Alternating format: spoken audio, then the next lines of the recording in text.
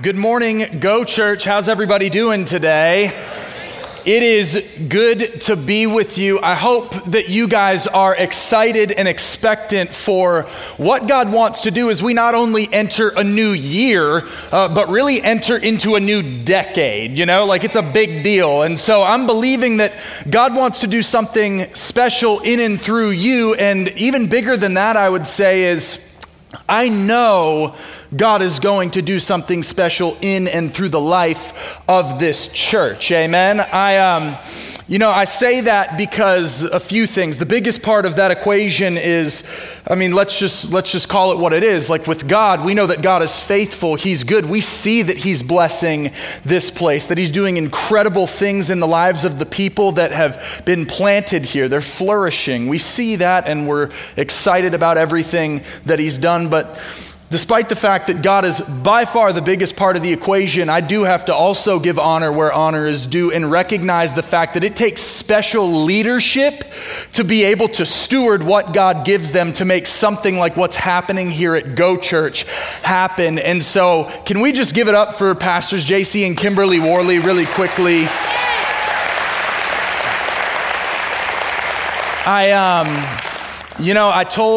I told JC I wouldn't cry, but I can't tell you how difficult it is to look him in the face and just say, just from the bottom of Lindsay and I's hearts, how thankful we are for you guys. We've been in some dark places. You've pulled me out of them. I'm sure that was difficult, but here I am, thank God. And just the way that you lead, the way that you love, the way that you are as just an incredible communicator, leader, but also just people, parents. It's incredible to be a part of a church where you have that kind of leadership. And on top of that, you're just swaggy, man. Like you just look clean. Like Lindsay and I would never tell you how long it took me to pick an outfit last night. I was like, JC always looks so good, And she was like, there's nothing you can do. You're not going to look as good as him. Just go all black, She was like, at least it's slimming, honey. I was like, okay, that's fine, whatever. But, I'm excited to be here. I'm excited that you're here. But what I'm most excited about is that we've come and we've gathered here. And we haven't gathered for just any reason, but we've come to gather under the name of Jesus. And when we gather under that name, see, I believe that Jesus is in the place with us where two or more are gathered. There's more than two here last time I checked. And here's the thing, Jesus, when He's in this place, he's not here to listen to the message. He is the message.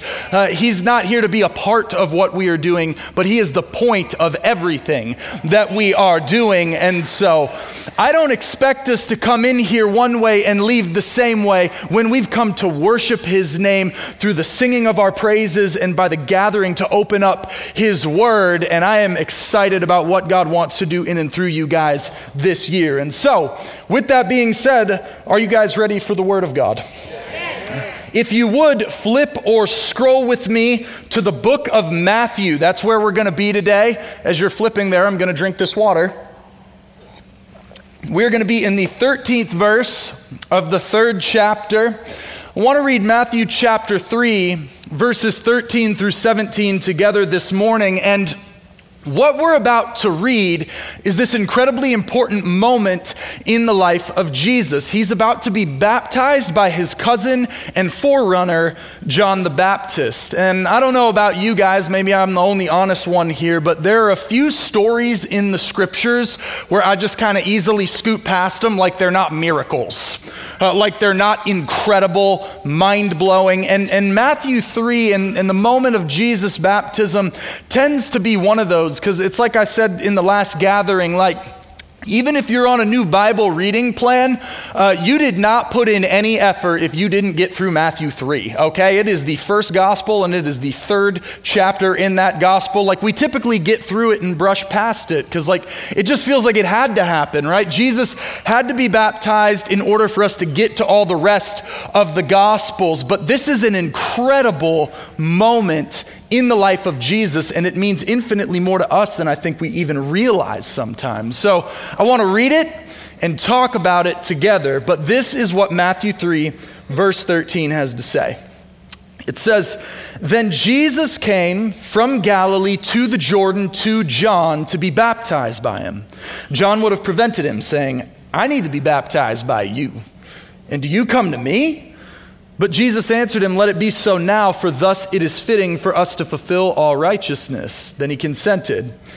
And when Jesus was baptized, immediately he went up from the water, and behold, the heavens were opened to him. And he saw the Spirit of God descending like a dove and coming to rest on him. And behold, a voice from heaven said, "This is my beloved Son, with whom I am well pleased." Will you guys pray with me really quickly? Well, Lord, God, we love you. And we just thank you for everything that you've done in years past. But God, we're ready to see you do a new thing. We're ready to see you make a way in the wilderness, streams in the desert, Lord. We're stepping into a new year, a new decade, but we have to let go of some old things in order to grab hold of everything that you want to do that's new. And God, I don't know what everyone steps into this place going through. I have no idea, but you do. God, you know where they were going to sit. You know how many hairs are on their head. God, you know exactly what they're carrying with them that nobody knows, despite the faces that we put on to make everything seem okay. God, you know the messes in their life that they feel labeled by. You know the messes in their life that they've tried to run from.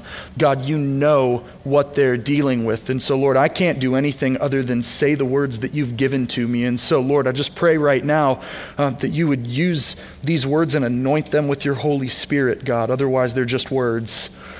And God, I pray that you would do what only you can do. We ask these things in Jesus' name. Amen.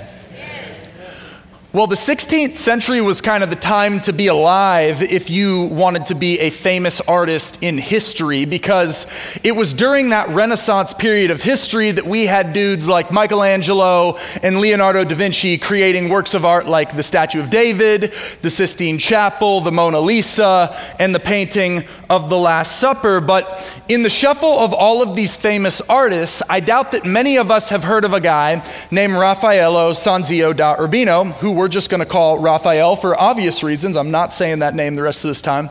But Raphael, he was one of those guys that would really be revered if he hadn't died early on in life. In fact, one article that I read had this to say about him. Raphael was the supreme Renaissance painter, more versatile than Michelangelo and more prolific than their older contemporary Leonardo. High praise for a guy that most of us have never heard of, but all that to say, this dude was an extremely gifted artist. Well, fast forward with me to the 19th century. Former British Prime Minister George Hamilton Gordon saw a painting of the Virgin Mary that he believed to be an original work of Raphael. So he buys this thing thinking, yes, I have an original work from a master artist. But unfortunately for him, shortly after he purchased it, it was inspected and immediately downgraded to being nothing more than a really solid copy of one of Raphael's original works. And so as time went on, there seemed to be nothing special about this painting, right? Like it's not something that belonged to anyone. It's just a knockoff. And so in 1899, it was sold for just $25. Well, fast forward one more time with me to the much more recent past. In 2016, an art historian comes across this painting and he's like, I know this is dated to around the time of Raphael, and if this is a copy, this is like the most legit copy I've ever seen in my life. And so he had it taken down and inspected, and after they inspected it, it was concluded that beyond a shadow of a doubt, this was not a copy, but this was an original work of art done by Raphael himself. And what once passed through the hands and opinions of so many people and was sold for just $25, it can now hang up in your home for just $26 million. And I tell you that because, especially as we're walking into a new year, many of us, we look at the canvas of our life and we don't like what we see. Many of us, we used to see a blank canvas that was full of potential, and now all we see is this irredeemable mess. And like the painting, we feel like we've passed through the hands and the opinions of so many people that we're actually starting to struggle to see the truth, and we're starting to believe the lie that maybe God doesn't care about this mess that I'm in. Maybe he doesn't care about the mess that I feel like I've become. Some of us feel like we have literally passed through the hands of people. You feel used by people that you once trusted. You thought people wanted to be friends with you for who you are, but you found out they wanted to just get acquainted with you for what you do and what you got. Maybe some of you, you're in here and sexually you've given yourself up in relationships many times because you thought, well, when things get rough in this relationship, I'm just going to give all of myself to this person who's not given all of themselves to me in a commitment, and you think that's going to keep the relationship working, but it didn't. And so now you're wondering, is the spouse ever going to love me? Because I feel like I'm becoming a mess because of all these circumstances I find myself in. Maybe some of you in the room, you're older or you're chronologically superior to the rest of us, and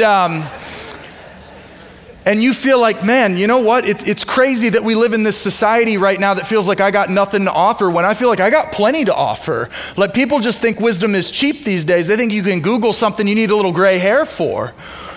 Maybe some of us are in the room and we feel like an opinion has been put on us so many times, we're starting to wonder if that thing is a fact. You thought your dad called maybe to just check up on you for once, but he just called you to let you know you're still doing things wrong and you should be doing them a different way. Maybe your mom called you and you thought she wanted to get dinner just to get dinner and talk, but she really is checking in to see if you're still on track to becoming who she never became, but you don't feel like you're supposed to be who she wants you to be. You feel like God has called you to become your own person and who He's called you to be. Maybe some of you, you're in here and you've gone to your boss like 5 times with that idea that you feel like God dropped in your heart for a business, and for the 5th time he told you your idea is trash, and you feel like you should be stepping out in faith and starting that business, but really he's told you so many times it's a bad idea that you're starting to wonder if that thing is a fact. And here's really where a lot of people are going to land. Some of you, you don't need anyone else to put an opinion on you because there's not a person in the world that's harder on you than you are on you. Some of us, we think about all the things that we've gone through, all the things that we've experienced in our life, and we just feel like our life is never going to be anything more than the mess that it is. We had hoped and prayed that it would be something else, but it's just not moving in the direction that we saw things going. But I'm here to remind somebody this morning that Raphael painting passed through the hands and the opinions of so many people because nobody was able to recognize the value of what they held in their hands. No person who had it or place that it had been was able to take away from the fact that it belonged to and was handcrafted by a master artist. The messiness of its history did not determine its value. Its maker determined its value, and it was worth infinitely more than the $25 that it sold for because of whose it was and who created it. But because of some messy circumstances in our lives that have shaped the way that we think of and view ourselves and the way that we think of and view God, we're selling our lives short on something that God paid everything for on the cross. See, I just have come to the realization that the more secure we are in what our Heavenly Father thinks of us, the less likely we are to label ourselves by the messes we found ourselves in or try to run away from the messiness of our lives. In Matthew chapter 3, we read about Jesus' baptism. And in those first few verses, we see just how much Jesus cares about the messiness of our lives. Look at verses 13 through 15 again with me. It says, Jesus came from Galilee to the Jordan to John to be baptized by him. John would have prevented him, saying, I need to be baptized by you, and do you come to me? But Jesus answered, let it be so now, for thus it is fitting for us to fulfill all righteousness. Then he consented. So Jesus comes to John on his own to be baptized, but John sees Jesus coming in and he's like, wait a minute, like how sway? Like what are you, you're not supposed to be here, God. I need to fill you in, God, on a few things. I don't know if you realize what I'm doing here, but I'm actually baptizing repentant sinners, and you are like the furthest thing from a sinner. So if anything needs to be going on here today, you need to be baptizing me.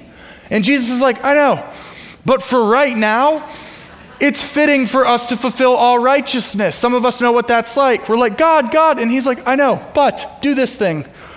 Jesus is saying here, it is important for him to identify with the messiness of sinners now so sinners can identify by his righteousness later. That's 2 Corinthians 5:21. For our sake, he made him to be sin on the cross who knew no sin, so that in him we might become the righteousness of God. Jesus is saying, I'm taking the messiness of your life. I'm taking this sinful identity to the cross. I'm going to get it crucified. And then all who believe in me will rise to new life in me when I step out of the tomb over sin and over death. Jesus cares about the messiness of your life. He cares so much so that he cares about your mess enough to step into it before you ever called on him and say, I'll take it on. I'll take on every sin, mess, and broken part of your life, and I'll make a way to God that you couldn't make for yourself, because he's the God of the unfair trade, and it works out really well for you and for me. A few years ago, I read about this Japanese art called kintsugi, and I wasn't just looking up Japanese art. I kind of stumbled across it. I'm not trying to sound smarter than I actually am, but I was reading this article that I stumbled across about this art called kintsugi. We might have a photo of it, I think. And kintsugi is this art that repairs broken ceramics or pottery with a lacquer that's been mixed with gold, silver, or platinum. And the idea behind it is that rather than hiding the damage that has been done to the piece, you actually magnify the beauty of the repairs that restored it. So the repairs actually make the piece more beautiful and valuable than it was prior to being broken. When you break something, rather than seeing a bunch of broken pieces and being like, that thing ain't worth nothing, and throwing it away, you look at it and say, what's about to come out of this is better than what it was before. You pick up each fragment and you put it back together and seal it together, and you don't even say, look, it's as good as new, which is what a lot of us want to do. We're like, man, I wish that thing was good as new. No, it's better than that. You pick up each fragment, carefully put it back into its place, seal it with this beautiful, expensive lacquer, and say, there it is, more beautiful than it's ever been before. I'm here to tell somebody this morning that no matter how messy our lives are, no matter how bad that person hurt you, what has been said about you, Jesus Christ came down to this earth, picked up your pieces, and sealed you back together with the lacquer of his blood, and you are made beautiful by the blood of Jesus that he willingly poured out on the cross. See, you aren't made of the messes in your life, you're made in them. You are not defined by the messiest moments that you have found yourself in, but you're actually being refined in those messy moments. God loves to work in the soil of suffering. God loves to use messes to do some of his most beautiful work. But even as I say that, I know that many of us still have been around people, and maybe even churches, that have made us feel like, you know what, God saves me for the glory of his name. He will save me so that his name can be renowned. He might even love me sometimes, but I don't feel like God loves me as I'm struggling through this mess. I don't feel like God likes me because of all the things that I've done and where I'm at. But here's the reality. You look at verses 16 and 17 that we read earlier. And the order of events here is extremely important, because you got to realize what we read in Matthew 3, nothing incredible has happened in the ministry of Jesus to this point as we know it. In Matthew chapter 3, Jesus has not performed any insane miracles yet. He has not walked on water. He has not healed the blind, the lame, the deaf, the sick, even the dead. He hasn't done any of those things. He hasn't preached the most famous sermon in history. He has not even been tempted by Satan yet. But look at what happens. It says in verse 16 and 17, when Jesus was baptized, immediately he went up from the water, and behold, the heavens were opened to him. And he saw the Spirit of God descending like a dove and coming to rest on him. And behold, a voice from heaven, the Father's voice, my Father's voice and your Father's voice, said to him, this is my beloved Son with whom I am well pleased. Do you catch the significance of that moment?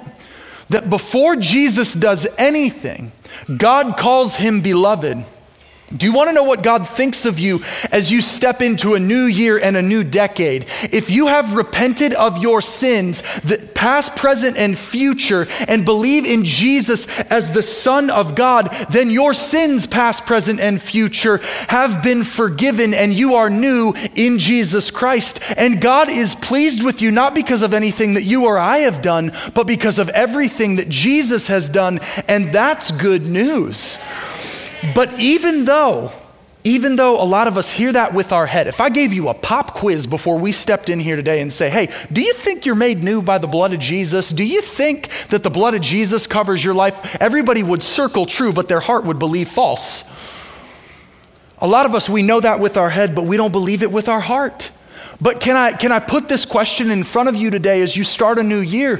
How different would your life be if instead of waking up every day and thinking about how you have to perform in the duties that you have to go through each day, you did something different? Instead of waking up and calling upon the anxieties of your day and saying, oh my gosh, I don't know how I'm going to perform as a father, as a mother, as a husband, as a wife, as a son, daughter. I don't know how I'm going to do as a student, an employer, an employee. Instead of that, you woke up and you sat on the edge of your bed each morning and you said, it doesn't matter how I perform today or how today goes. God is pleased with me because I am in Christ Jesus. But here's the reality.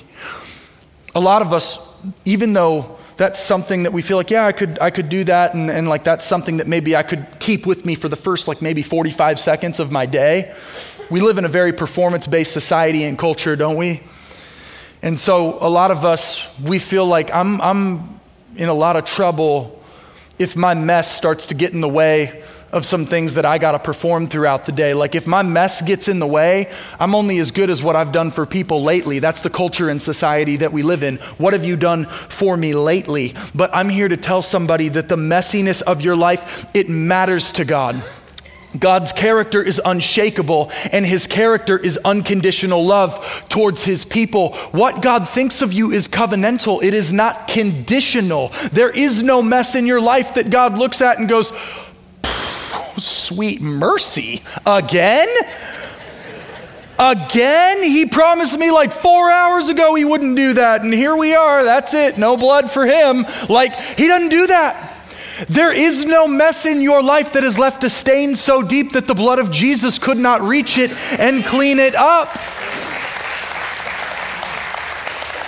Now, that doesn't mean that we just get to walk through this life carefree and that there are no consequences for any of our actions or sins and we get a get out of jail free card. That's not what I'm saying. But what I am saying is that the enemy will use the messes in your life to try to distract you from what the blood of Jesus means over your life. The enemy will use your failures in an attempt to sabotage your faith.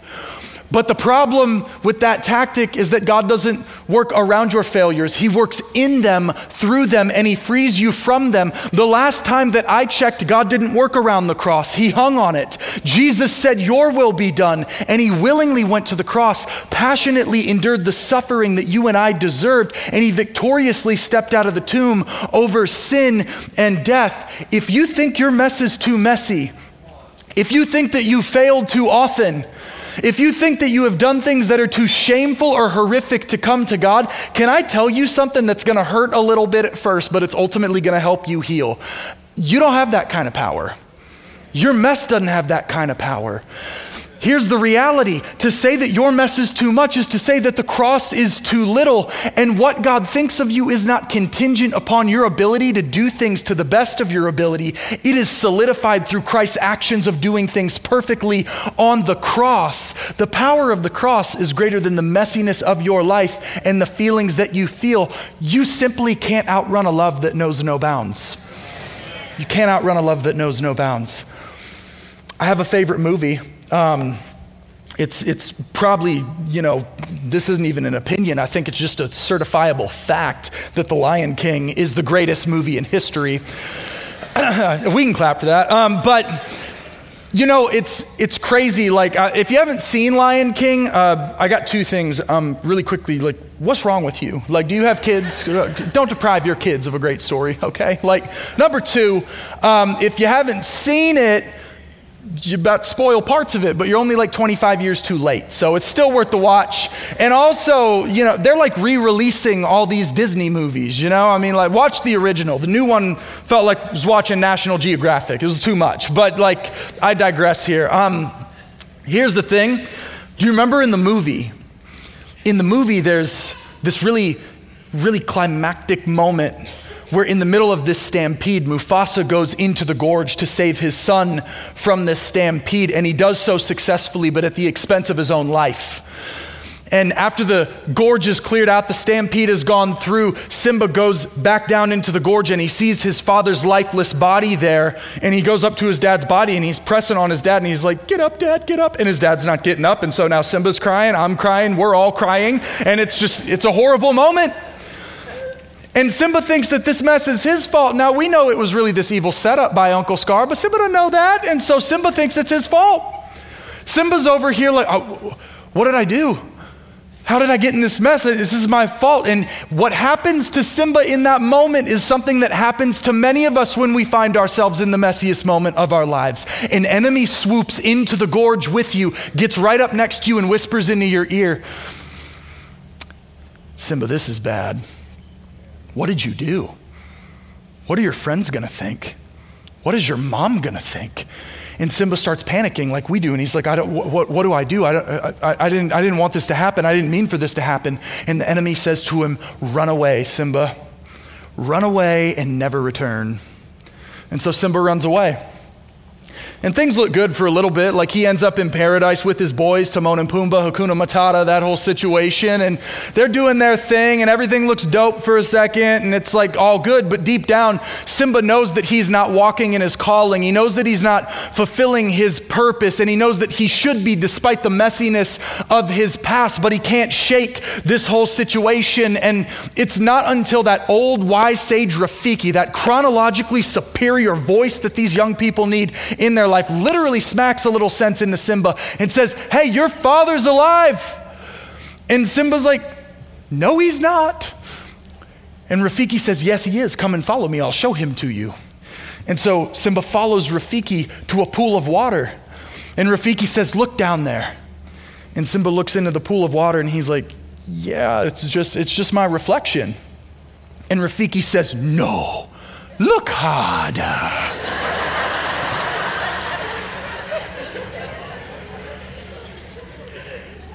And Simba looks into the pool of water, and he looks more intently, and he sees bubbling within his own reflection is his father's reflection. And what Rafiki says to Simba is something that I'm trying to say to you this morning. You see, he lives in you. I'm here to tell somebody this morning, it doesn't matter what has happened in your past.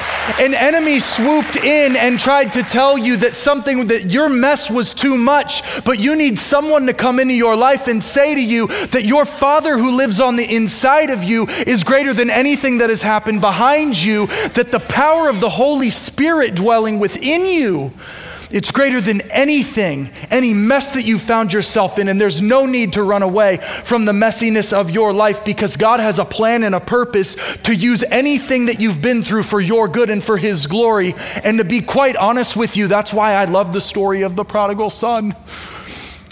In Luke chapter 15, it's probably the most famous parable that Jesus ever tells. And, it's for those of you who don't know, I'll give a little synopsis, but Jesus gives this incredible story, this parable, and it's a story about a son who comes to his father and asks for his portion of the inheritance. Some of you live with someone like that.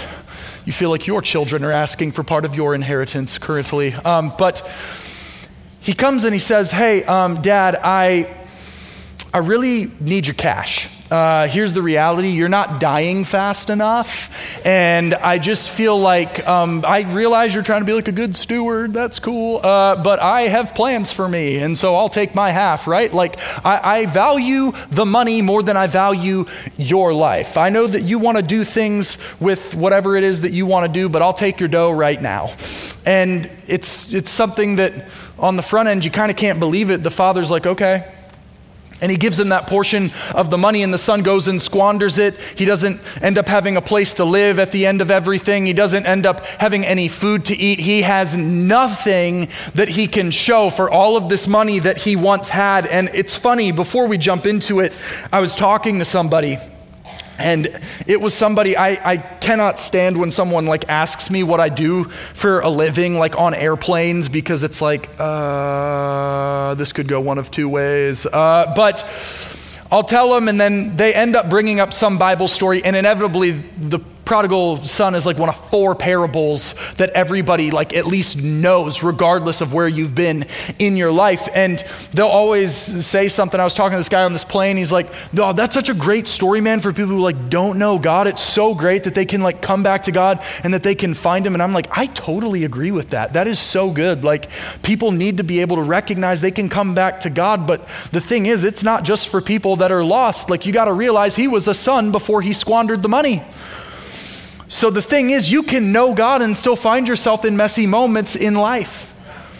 And so I want to pick things up in Luke chapter 17, Luke chapter 15, verse 17. It says this: "But when the son came to himself, he said, 'How many of my father's hired servants have more than enough bread, but I perish here with hunger?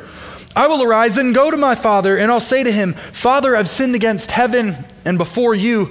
I'm no longer worthy to be called your son. Treat me as one of your hired servants.'" I love this. The son realizes he's in a mess. He's feeling the weight of guilt and shame, and he does what a lot of us do. We start strategizing. How do I get out of this? And he's like, I'm going to write a speech. I'm going to write a speech, and I'm going to bring it to my dad and see what happens with that. And you continue in verse 20. It says, "And he arose and came to his father. But while he was still a long way off, his father saw him and felt compassion and ran and embraced him and kissed him. And the son said to him, 'Father, I've sinned against heaven and before you. I'm no longer worthy to be called your son.' But the father said to his servants, 'Bring quickly the best robe and put it on him, and put a ring on his hand and shoes on his feet.'" You see, it's a very serious problem to lose the family inheritance. That would still be a big problem. But it was an even bigger problem for a young Jewish man to use that family inheritance and squander it in a foreign land. That was something that ended up completely cutting you off from the community. That was an action and an offense that involved you being completely left out of everything you once knew because you messed up too badly. And I want you to think about this with me. You know, the dad, he's probably got this great spot, right? He's got this place in the city, and he's got this balcony that overlooks the city gates, and he goes up there every morning. He's got his routine like we all got our routines. He makes a pot of coffee, he goes up there, and he just thinks and he prays every day. But this morning is particularly different. He goes up to his balcony and he's looking out over the city gates, and he's particularly overwhelmed with the thought of his son. He's just wondering, like where is he? Is he alive? Is he even okay? I don't know. And he drops his coffee cup because he sees something that he's not used to seeing. He sees in the distance a figure is making his way towards him, and he goes, wait a minute. I feel like I know that walk. I made that walk. I think that's my boy. I think that's my son. And he sees him coming more and more into view. And he's broken and he's dirty and he's beat up and he's cut up. But it's him. That's his hair. That's his face. And the son is making his way towards the city. And he's been reciting this speech that he wrote through tears over and over and over. And he's just ready to say, Father, just take me back. I won't even be your son. I'll be a servant. But he can't help but shake the feeling that he's not going to be welcomed back within the community because of the messiness that he has found himself in. But as he looks up through tears, he sees something that he should not see ever. He sees an older Jewish man has hiked up his robes and is sprinting out to meet his son. And the father runs and embraces him and kisses him. And the son starts doing what a lot of us know we should do. He starts to repent. He says, Father, I've sinned against heaven and before you, and I'm hungry, and I don't have a place to stay, and I don't know what to do. I need you, Dad. And the father says, get the best robe. Get shoes for his feet. Get a ring for his hand. We're throwing the feast of feasts tonight. My son was lost, and now he's come home. What is the character of our God? That while you're still a long way off, he rejoices as he sees you coming back to him, and he runs to meet you in your mess. You can prepare a speech or do whatever you want to as you bring your repentant self to God and say, Lord, will you ever accept me back? And just know your sins, past, present, and future, have been forgiven if you are in Christ Jesus. God, what does he think about you? The same thing he thinks about his son, because you are righteous in him. He sees you and he says, just like what he said to Jesus as Jesus came up out of the water, he said, this is my beloved son with whom I am well pleased. Can I just tell somebody this morning that Jesus looks at you today and says, this is my beloved son, this is my beloved daughter with whom I am well pleased. You know, I've heard so many times, even as a preacher, I just said it, you know. It's like God meets you in your mess. It's like, what does that mean? Is that just a cliche that we toss around as a result of like not talking about the things we need to talk about? Like, what does it mean if God is holy and pristine and perfect? What do you mean that perfection meets this imperfection? What does that collision look like? And I started to get a little bit discouraged about it. And that thing that I could answer correctly with my head, I didn't necessarily believe with my heart. But then I picked up this book and I started to read it, and I was like, you know, when God made man in Genesis, it says he did so from the dust of the earth, and that God breathed the breath of life into his nostrils. And then I started to read about Jesus in the Gospels, and I realized in the Gospels that when God sent his son, Jesus Christ, Jesus lived anything but our idea of the perfect life. Like, yes, he lived a perfect, sinless life, but he didn't have the kingly comforts that you would expect a king to enjoy on this earth. He didn't rule from a palace. He was homeless.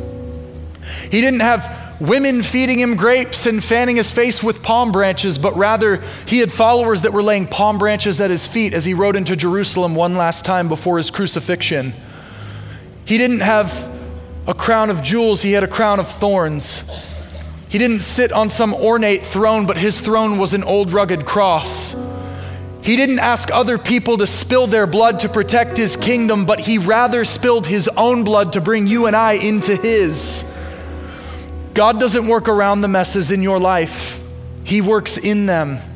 It is by dust that we came into being, and it is by blood that we came into receiving everything that we could ever need in Jesus Christ. Life is messy. The gospel is messy. Thank God.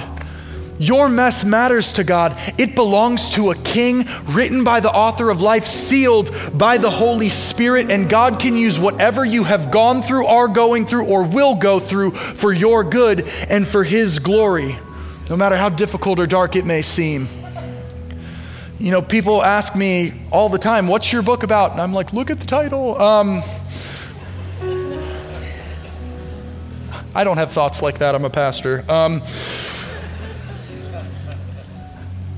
But I'm like, you know what? If I could sum up the book in one sentence, if I could sum up this message in one sentence, I would just say, Jesus has never been afraid of a mess, and he's not about to start with yours.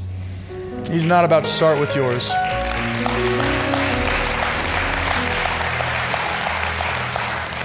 I want to turn things over to Pastor David in Germantown, and thank you guys, but you know, I just can't shake the feeling that a lot of us, we have heard a message like this many times in our life, and we still haven't grabbed hold of what it means. We still haven't allowed the blood of Jesus to really do in our heart what we believe it's done in our head. We don't live free. We don't live with the power of knowing that we are completely forgiven, that we're not labeled by the messes that we found ourselves in, and we don't need to run away from anything that we found ourselves in, that God has a plan and a purpose for us, and it's greater than anything that we've experienced. God actually is using the things that we hate the most about our lives in order to catapult us into everything that he has for our lives. I just want us to grab hold of it. As we move into a new year and into a new decade, would anybody agree that there's some things I gotta let go in my past in order to grab hold of what God wants to do in my future. Let me pray for us. Well, Father, thank you for, God, just who you are and what you're doing. We can't do this without you. God, thank you for picking up our broken pieces. Thank you for being who we can't be in our own story. God, we were helpless and we needed a hero, and you sent one. God, I pray for every person that's in here this morning that they would actually know, believe, and understand that this is a new year. And I don't know if these people are people who believe in something powerful like that being something that can throw them into all the newness that you have for their life. But I believe there's something special about new years, new decades. God, you want to do a new thing. Break the chains off the minds and the hearts of people from the messes that they found themselves in. Let them run into the messes that they found themselves running from. Let them be people who understand that they are not labeled by what they've gone through. They do not define them, but you have refined them and you have brought them to a place where they are now able to go into all that you have for them despite what they've gone through. You have worked in it and you are ready to use it. God, we love you. We praise you and we thank you. Do what only you can do. We ask these things in Jesus' name. Amen.